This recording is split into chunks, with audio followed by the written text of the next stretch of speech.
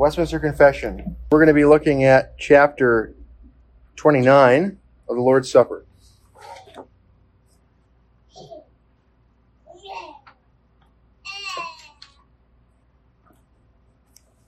Chapter 29 of the Lord's Supper. Our Lord Jesus, in the night wherein he was betrayed, instituted the sacrament of his body and blood, called the Lord's Supper, to be observed in his church unto the end of the world, for the perpetual remembrance of the sacrifice of himself and his death, the sealing all benefits thereof unto true believers, their spiritual nourishment and growth in him, their further engagement in and to all duties which they owe unto him, and to be a bond and pledge of their communion with him and with each other as members of his mystical body.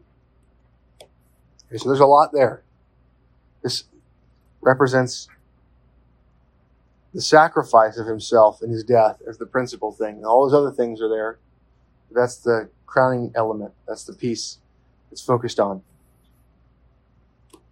Now, it's a bond. It's an external covenant marker and pledge of believers' communion with Christ and with each other as members of his mystical body. What does mystical body mean? Does mystical body mean spiritual body, in the sense of like it's body and spirit, sort of both? They're mutually exclusive categories? No. Does mystical body mean ununderstandable body? No. Mystical is related to the word mystery, and when we talk about mysteries in the Bible, they all mean something that was hidden is now revealed. There's mystical body. So this body that's been revealed, this group of people that are united to Christ, the church.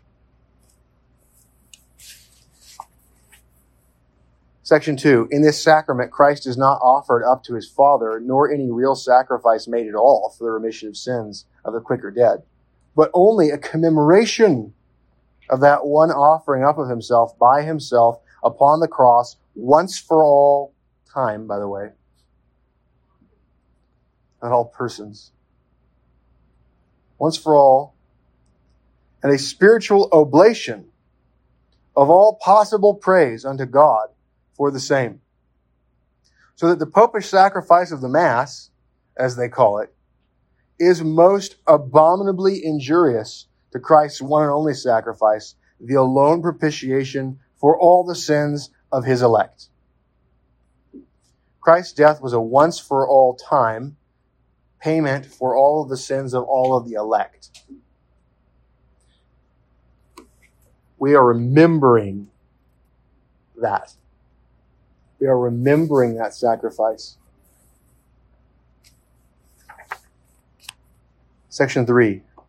The Lord Jesus has, in this ordinance, appointed his ministers to declare his word of institution to the people, to pray and bless the elements of bread and wine, and thereby to set them apart from a common to a holy use, and to take and break the bread, to take the cup, and they, communicating also themselves, to give both to the communicants, but to none who are not then present in the congregation. Being present with the congregation is an essential part of the Lord's Supper. So private masses, private communion takes away a sacramental element because the communion with each other is a part of it.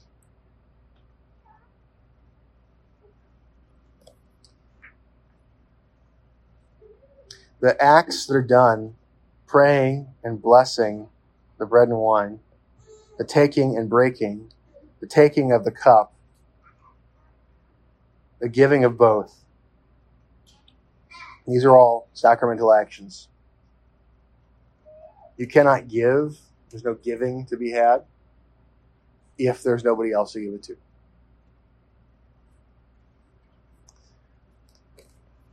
Four, private masses or receiving this sacrament by a priest or any other alone, as likewise the denial of the cup to the people, worshiping the elements, the lifting them up or carrying them about for adoration, and the reserving them for any pretended religious use, are all contrary to the nature of this sacrament and to the institution of Christ. The bread is not holy as soon as we are done using it for the sacramental actions. The wine is not holy as soon as we are done drinking it for the sacramental actions.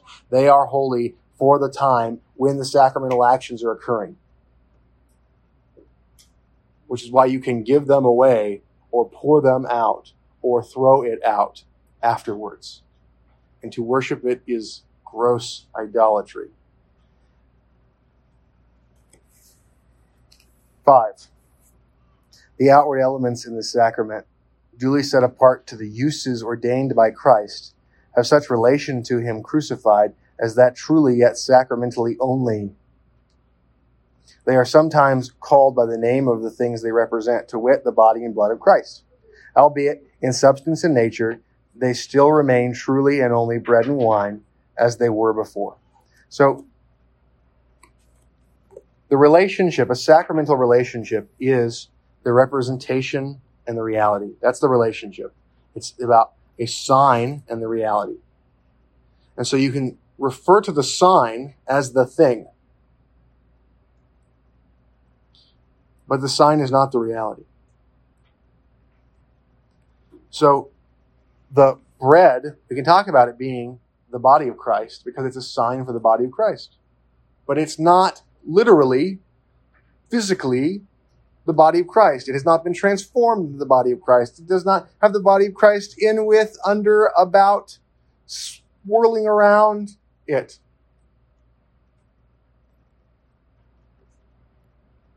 It's a sacramental connection, which means it's a representational connection.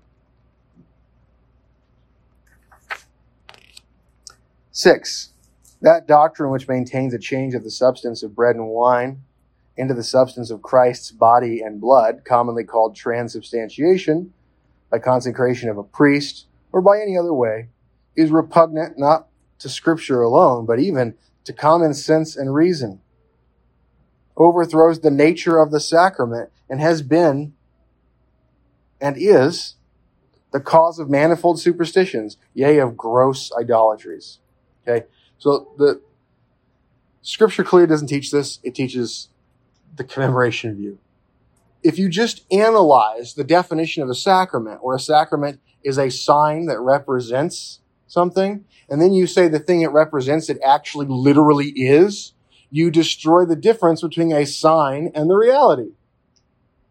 And so that's why it says it overthrows the nature of the sacrament. When you say the sacrament is the thing it represents, you're saying this isn't a sacrament, it's just the thing it represents. And so it doesn't represent it, it's just that. It is that. It's that thing. This is the thing. Right? A sacrament's a sign. So it's a logical absurdity to say that the sign is the reality. It destroys the difference. 7. Worthy receivers outwardly partaking of the visible elements in this sacrament do then also inwardly by faith, really and indeed, yet not carnally and corporally, but spiritually, receive and feed upon Christ crucified and all benefits of his death. The body and blood of Christ being then not corporally or carnally in with or under the bread and wine, yet are really, but spiritually, present to the faith of believers in that ordinance, as the elements themselves are to their outward senses. Okay, so how can we really and indeed and really but spiritually feed upon Christ, but not corporally, not carnally, not corporally, and not carnally? So the problem is that we are so empirically minded that we tend to think if I can't feel it or bite it, it's not real. So you just go, I need something here that I can do something with, that like I can grab. And so if I'm not able to grab, then I'm not actually partaking of Jesus. Reality is principally thought.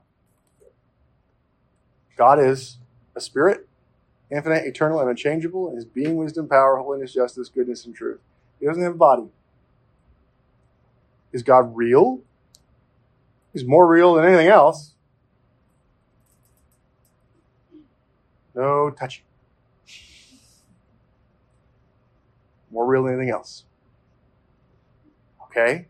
So then, spiritually partaking of Christ by faith, sacramentally, these words should be adding up. We partake of Christ by thinking truth about Christ, and our souls are nourished by the bread of heaven when we think upon Christ. That's the body of Christ that we're partaking of.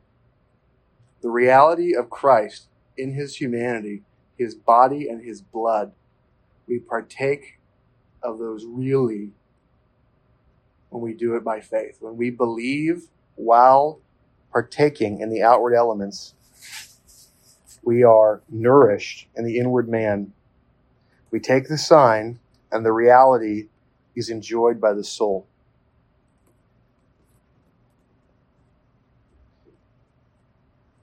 Eight. Although ignorant and wicked men receive the outward elements in this sacrament, yet they receive not the things signified thereby. Okay, so we talk about the real presence of Christ in Calvinism. The real presence of Christ is not consubstantiation. It's not transubstantiation. It's he's really present by faith. When you are believing, that's the reality in your mind. It's not just a representation. The representation is the bread and wine. The reality is in your mind. It's been given to us. It's been revealed to us. We're caused to understand and believe it by the Holy Spirit. That's why truth is so important, and we're sanctified by truth. And truth, the knowledge of the truth, is everlasting life. Although ignorant and wicked men receive the outward elements in the sacrament, yet they receive not the things signified thereby. They take the covenant sign, so they get plenty of curse. But they don't get the reality.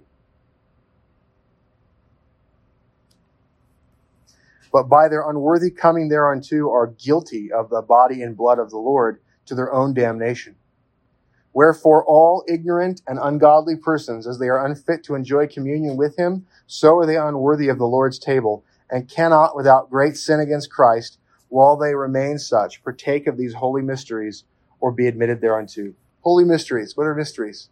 Mysteries are things that were hidden that are now revealed. And these holy mysteries are things that used to be hidden and now have been revealed. When were they revealed? In the new covenant. We have the new administration of the covenant of grace, so we have these things that were hidden, and they've replaced the types and shadows.